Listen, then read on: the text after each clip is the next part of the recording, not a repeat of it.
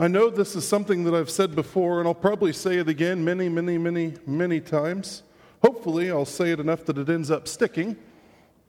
But one of the most powerful things I ever heard was a statement on a song when I was in junior high, where Brennan Manning says, "The greatest single cause of atheism in the world today is Christians who acknowledge Jesus with their lips and walk out the door and deny him by their lifestyles. That is what an unbelieving world simply finds unbelievable." And I say that because that's kind of the overarching idea that I want us to hear this morning. I want us to start with that idea in our mind that the greatest single cause of atheism in the world today is Christians who acknowledge Jesus with their lips and walk out the door and deny him by their lifestyles. Because I think really when we look at Colossians, Paul has addressed this idea indirectly throughout the whole book. He's been building up to it. He's been hinting at it and kind of pointing at it a little bit.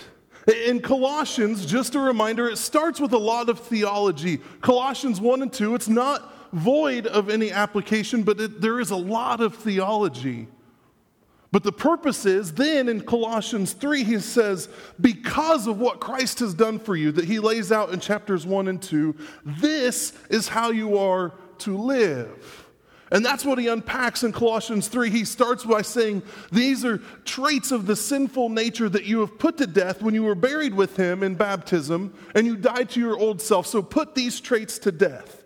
And since when you were raised from baptism, you were raised to new life, put on these traits.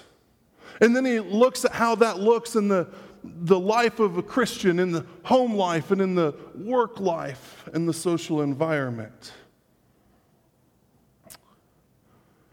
All of those theological beliefs have implications because what we believe affects the way we live.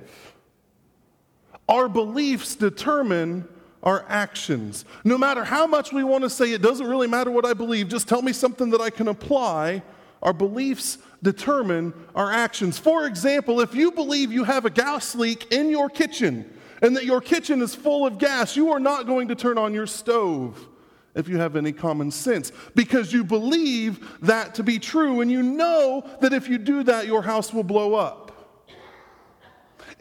Or you're at the camp. We're entering camp season at Hanging Rock for the summer. They have a really nice zip line. You believe that the harness is safe and secure, so you ride the zip line. But if you were questioning the integrity of that rope or that harness, you probably wouldn't go down through that ravine on a piece of rope that you didn't trust because you didn't believe that it could hold you. Our beliefs determine our actions. And so what we believe about Jesus very much matters. It matters that we put some effort into understanding what Christ has done because it determines the way we live. This morning, we're turning to what Paul has to say about evangelism. We're in Colossians chapter 4, verses 2 through 6. It's page 895 in the Pew Bibles. If you see on the back of the bulletin, it's a really boring title, Paul's Evangelism Strategy. I was lacking some creativity when I was trying to figure that out. But at the same time, I really think it's kind of what he presents.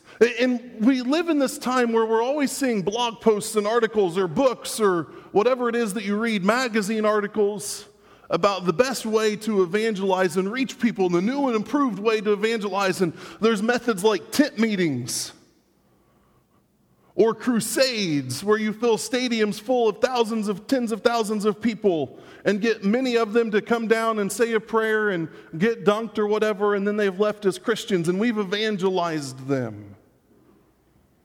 Or maybe it's a different style of worship service, or quit stepping on people's toes and just make everything pleasing to hear, and then everybody will want to come, and we'll have churches that are full of people that claim to be Christians but don't live like it. There's all these new strategies that are always turning up, and they pass away with fads. And I'm not saying that anything is wrong inherently in those, or that it's wrong to look at new ways to reach people. If I believed that, I wouldn't promote and encourage and really put a lot of energy into the At the Park service. But I think meeting people where they are at, let me talk correctly here, is a good way to try to reach them. Rather than saying, hey, come to this place that you are really uncomfortable with so that we can maybe try to tell you about something that you don't necessarily care about.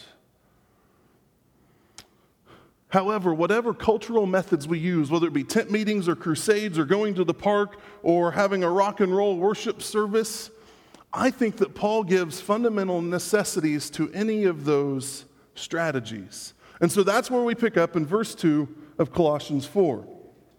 Would you read with me? Continue steadfastly in prayer, being watchful in it with thanksgiving. At the same time, pray also for us, that God may open to us a door for the word, to declare the mystery of Christ, on account of which I am in prison, that I may make it clear which is how I ought to speak. Walk in wisdom toward outsiders, making the best use of time. Let your speech always be gracious, seasoned with salt, so that you may know how you ought to answer each person. As I read through this and was outlining through Colossians, I read that I thought, Paul is talking about evangelism here. This is how we are to reach people and to share the gospel with people. I personally, a confession, I am not personally a fan of invite a friend to church to try to get the gospel to them. That doesn't, I don't see that in Scripture as the way we reach people with the gospel. What I see in Scripture is that the church is the place that we edify each other and we educate each other and we learn what we believe and we learn how to live so that we can go into the world and make disciples, not ask the world to come to us in order to make disciples. But that being said, if I were to summarize this passage in one phrase, it would be this: Jesus-centered evangelism makes the most of every opportunity. Which comes from verse 5. However, you'll notice that that's not what verse 5 says in the ESV. It says, making the best use of time. I would say that phrasing is probably influenced by my study of the New Living Translation and the New International Version through the years, because they both translate that making the most of every opportunity. The King James says, redeeming the time. But we use our time effectively in order to share the gospel. And Paul, I think, really unpacks how to do that. First, he says we do it steadfastly in prayer in verse 2. And he elaborates on what that means, but he says to be watchful in thanksgiving. And I can't help but think back to Colossians 1. Because what N.T. Wright points out and what many others point out is that what we see in these few verses is really Paul bringing everything together. A lot of what he says here goes back to what he says in chapter 1. But if you remember verses 3 and 4 of chapter 1, Paul says to them, we always thank God for you whenever we pray for you because of the hope that you have, because of your faith in Christ and your love for the saints. They are thankful for these Christians. And then he goes on to pray for them, the prayer that we read this morning in verses 9 through 12. I can't help but wonder how often we find ourselves praying for and thankfulness for other congregations that are around. He also instructs them to pray that God would open a door, at least for him and his co-workers. But if you understand the gospel and what Paul's theology is, he believes that all people, all Christians, are ministers.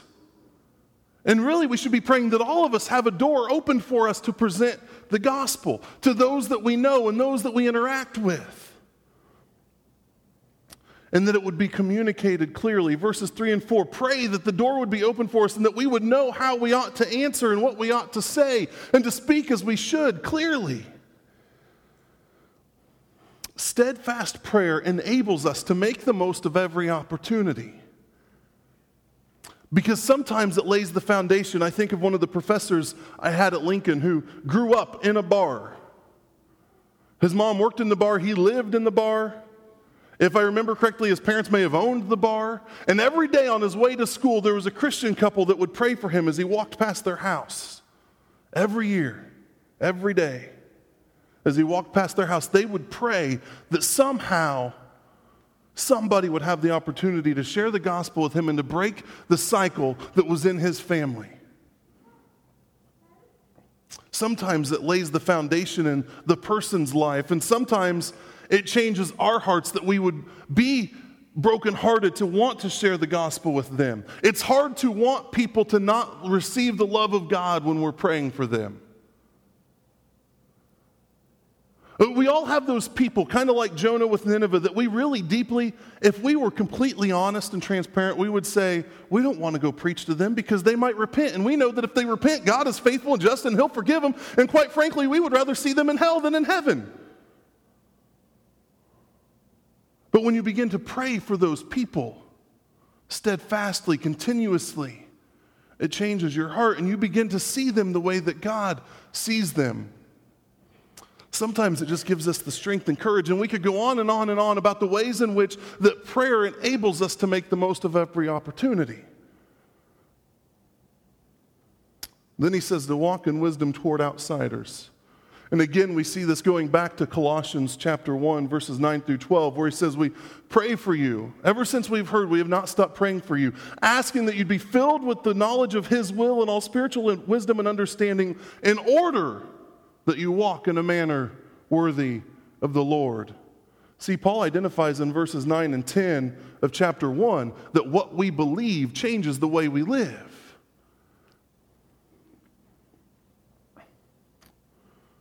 Walking comes with understanding.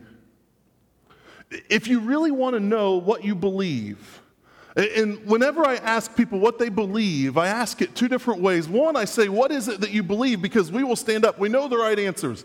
I believe that Jesus is the Christ, the Son of the living God, and he is my Lord and Savior, and I'm supposed to make disciples of all people. But if you really want to know what you believe, look at the way that you live. Because if you believe that your brake lines are good, you're going to use your brakes. If you believe that you have a gas leak in your kitchen and your kitchen is full of gas, you are not going to use your stove. It changes the way you live. If you say you believe that Jesus is who he says he is and that he's done what he says he's done, do you live that way? Or do you just pay lip service and show up and warm a pew periodically? Walking in wisdom toward outsiders. Again, I also see this parallel to what Paul writes about for leaders. Throughout Colossians, we continue to see these requirements that Paul gives in 1 and 2 Timothy and Titus for leaders of the church. He lists those qualifications. What is interesting to me is we see many of these in Colossians, but they're just to the church. But it makes sense, right? If all Christians are to walk in wisdom toward outsiders, how much more should the leaders of the church be above reproach and be in good standing among the people in the community? Because that's one of the qualifications, that they be in good standing and that the people in the community speak well of them. If that's supposed to be a trait of all Christians, how much more for the people that are the spiritual leaders? Walking in wisdom enables us to make the most of every opportunity. And then he says, let your speech always be gracious. I'm reminded of the really tough words in verses 8 and 9 of chapter 3. Not to be full of anger and wrath and slander and malice and lying and all of those things that he lists that tend to step on our toes.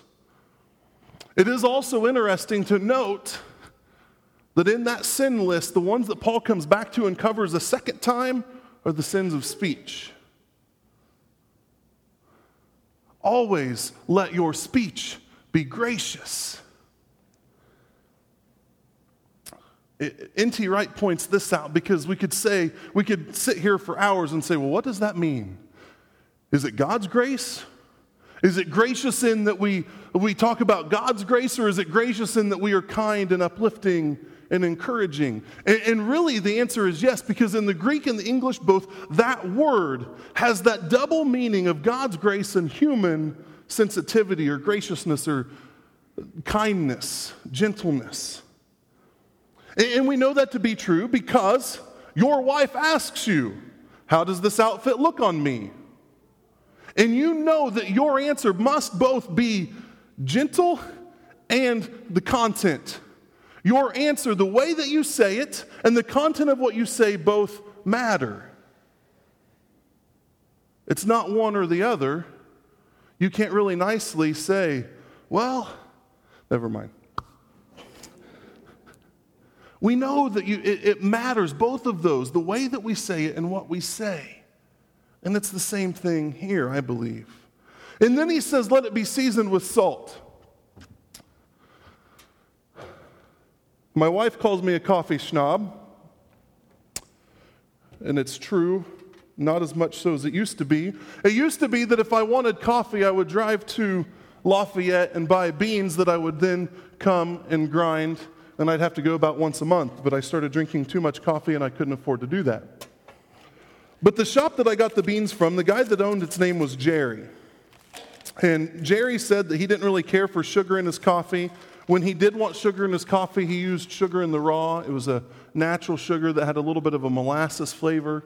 But he said that sugar in your coffee is much like salt on a baked potato, because without salt, a baked potato is pretty bland, right? But if you add a little bit of salt, it enhances the flavor. It brings the flavor out, and so you add a little bit of salt and it tastes good. But he said that sugar in coffee is also that way, in the sense that if you add too much, nobody's going to want to drink it, and it ruins it. And Paul says, let your speech be seasoned with salt.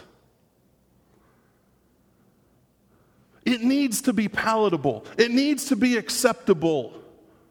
Westboro Baptist Church may be speaking things that have truth in them, but it is not palatable. It may be true that the things that they are speaking against are things that God does not approve of, but it's not palatable, even to those of us that may agree with the general truth that they're trying to convey. But we can't even say that without getting a little sick to our stomach, because they do it in such a way that isn't acceptable. There is no salt seasoning their speech.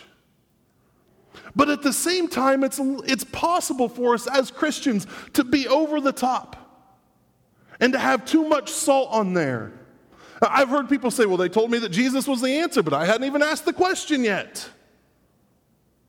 Or, Jesus is the answer, but that doesn't put food on the table for my kids that are about to starve to death and haven't eaten for 3 days. We can be super spiritual in our answers, and we can always point people, Jesus is the answer, Jesus is the answer. You just need Jesus in your life. And that may be true, but they don't care that they need Jesus when they're freezing and starving. That's why James says, it doesn't do any good to tell people, hey, I hope you have a good day, we wish you well, and not care for their needs.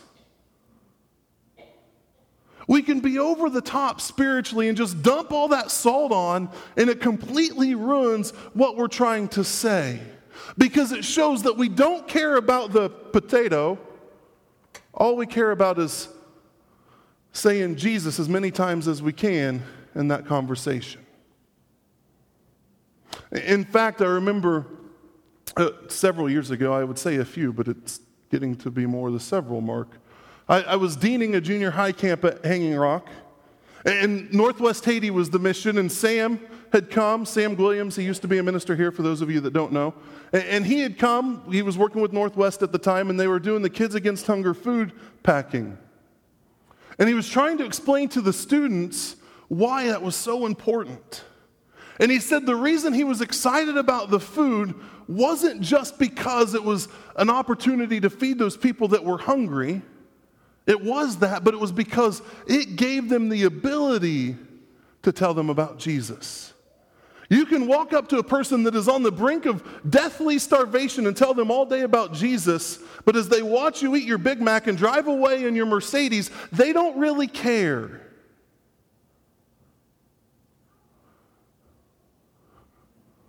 We have to make sure that it's seasoned with salt and that we're actually walking in wisdom. Walking in wisdom would mean that we would say, hey, they might want something to eat.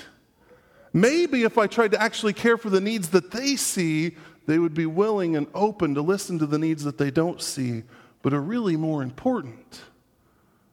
It's not that we don't recognize that our spiritual needs are greater than our physical needs. But when there's no spiritual life, we don't understand that.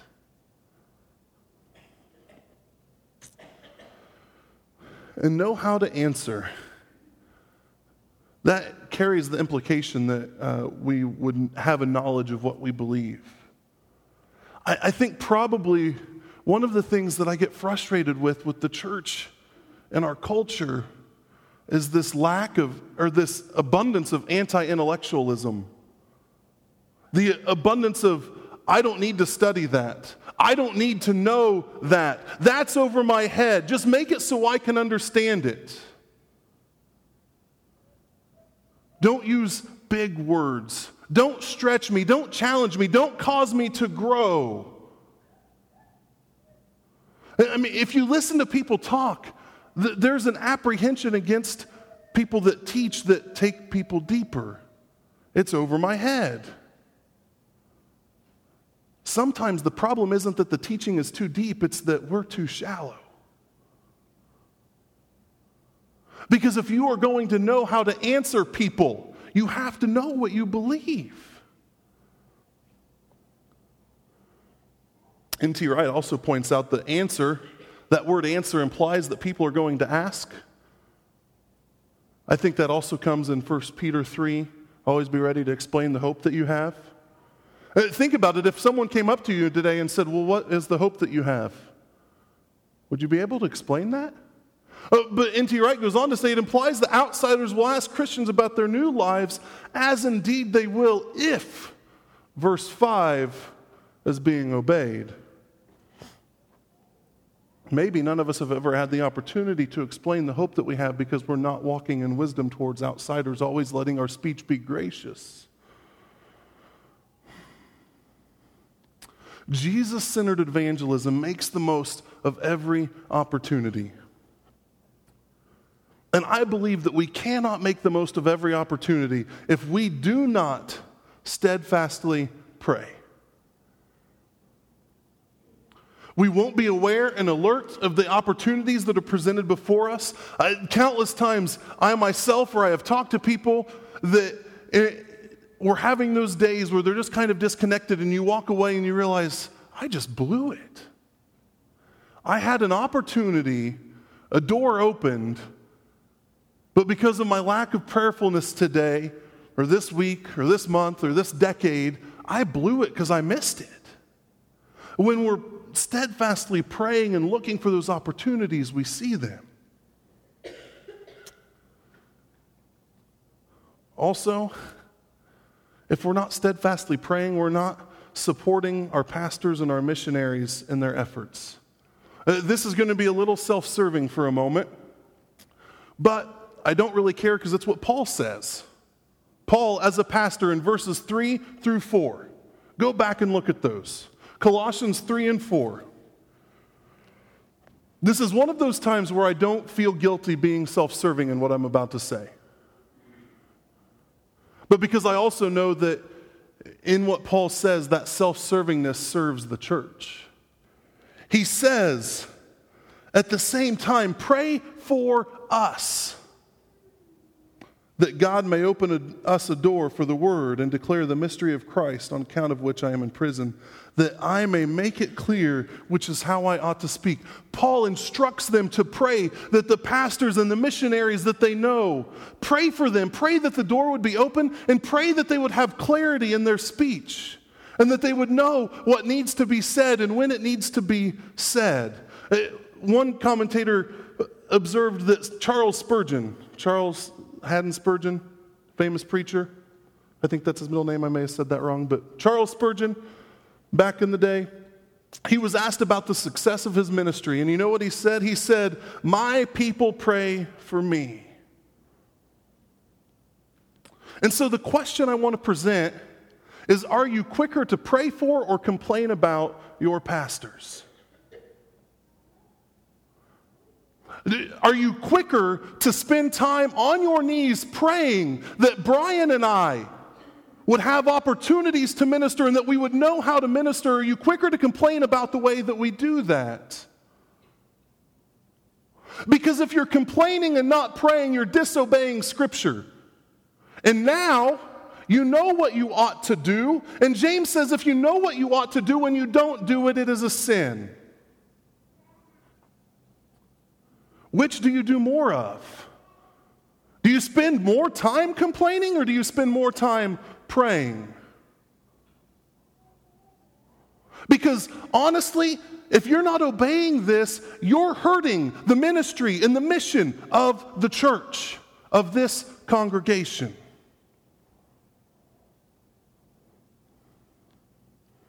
Maybe that's a part of the problem. Maybe if you spent more time praying than complaining, you would have less to complain about.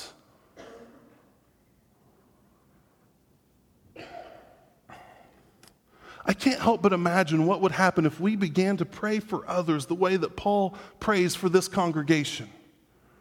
If we began to pray for the ministers and the missionaries that we knew and pray that God would open a door for them to minister and that He would give them the wisdom to say what needs to be said and the courage to do so. How would that change the role of the church and the effectiveness of the church if we prayed the way that Paul prays? Because that prayer in 9 through 12 that we've been looking at every week is what he prays for the church. And I can't help but believe that part of his instruction in pray steadfastly is that they would begin to pray for others the way that he prays for them. That they would begin to pick out other Christians and say, God, I pray that you would fill them with the knowledge of your will, with spiritual wisdom and understanding so that they can walk in a manner worthy of you and so that they can bear fruit and they can continue to grow in the knowledge of your will. Strengthen them so that they can endure all things with patience and joy. And may they always be thankful that you've qualified them to share in the inheritance of the saints. If we began to pray for each other that way, what kind of growth would we see? Finally, we cannot make the most of every opportunity if we do not walk in wisdom toward outsiders. That's not finally, sorry. This is both in word and in deed. We must live and talk in a way that undergirds those prayers rather than undermines those prayers. Our actions and our words must support the prayers that we pray rather than undercutting them. It is useless for us. Often we get together and we pray that somebody would have safe travel as they leave on vacation. Or as missions trips get ready to leave, the church will gather around them and pray that they would have safe travel. Those prayers, while God can do miracles, and while God is in complete control, we understand that those prayers are fairly useless if the driver of the van gets on the interstate, puts the gas pedal all the way to the floor, closes their eyes, and lets go of the steering wheel. Our actions and our words need to support what we are praying. It is useless to pray for safe travel and then drive that way, because there is no control over the car. And yes, Jesus may reach down and take the wheel like a horrible country song, but those are the really rare exceptions. Typically, we reap the consequences of the way that we live. We must live in a way that supports our prayers. And we need to know how to answer. If we're going to be answering people that are asking us about our faith and our hope and our love and our joy, we have to have faith, hope, love, and joy in our lives. But if we're going to answer them, we need to know.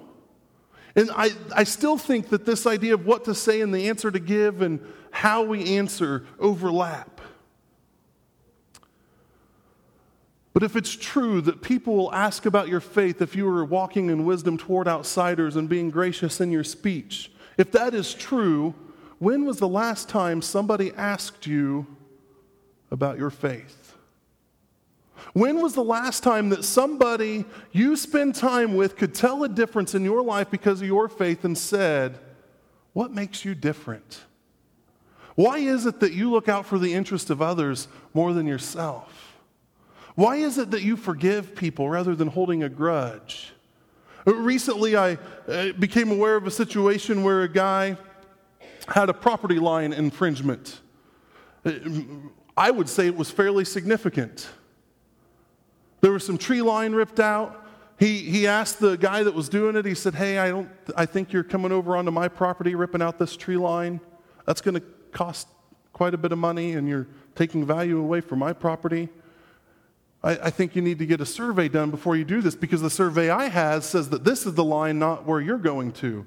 And the guy said, I'm not paying for a survey. The person that was having their property line infringed is a Christian, and the person that was doing that claims to be a Christian. And the person that was being offended went and searched Scripture, and they came to 1 Corinthians 6, where it says, wouldn't it be better for you to be taken advantage of than to sue your brothers and sisters in court? So he dropped it. And I have heard numerous people since then say, I can't believe he's doing that. That's money. I can't believe he's doing that. And the only answer is that he believes it's the right thing to do. But because of that decision to let his walk match what he says he believes, it's opening a door for people to say, what is different? Why is it that you're willing to let someone take advantage of you? And he says, it's because what God calls me to do. When was the last time somebody asked you about your faith because they could see that your life was different as a result? Because it doesn't matter how we try to answer if our lives don't match up with what we say. Jesus-centered evangelism makes the most of every opportunity. And if we are living in this way, making the most of every opportunity, being steadfast in prayer and walking in wisdom, we won't be those people who acknowledge Jesus with their lips and walk out the door and deny him by their lifestyles. We will be those people who people look at and say, wow, there are people that still mess up and they still have sin, but they're not just living totally as hypocrites. They actually are changed by what they believe. And we'll see people come to know Christ because of our behavior rather than be pushed away. Let's pray. God, I thank you for your love for us. I thank you for your patience. I pray that you would give us the desire to pray, especially for those who are our Nineveh. Those people that we would honestly rather see be punished than be forgiven. Maybe that's a parent or a step-parent or a brother or a sister or a child. Maybe it's another nation, another people group. Maybe it's ISIS. I pray that you would give us the strength and the desire to steadfastly pray that they would have the opportunity and the heart and the ears to come to know you. I pray that we would walk in a way that is pleasing to you, that we would walk in wisdom, especially when we're out in the world and around people that don't know you. May we not be people who acknowledge Jesus with our lips and walk out the door and deny him by our lifestyles.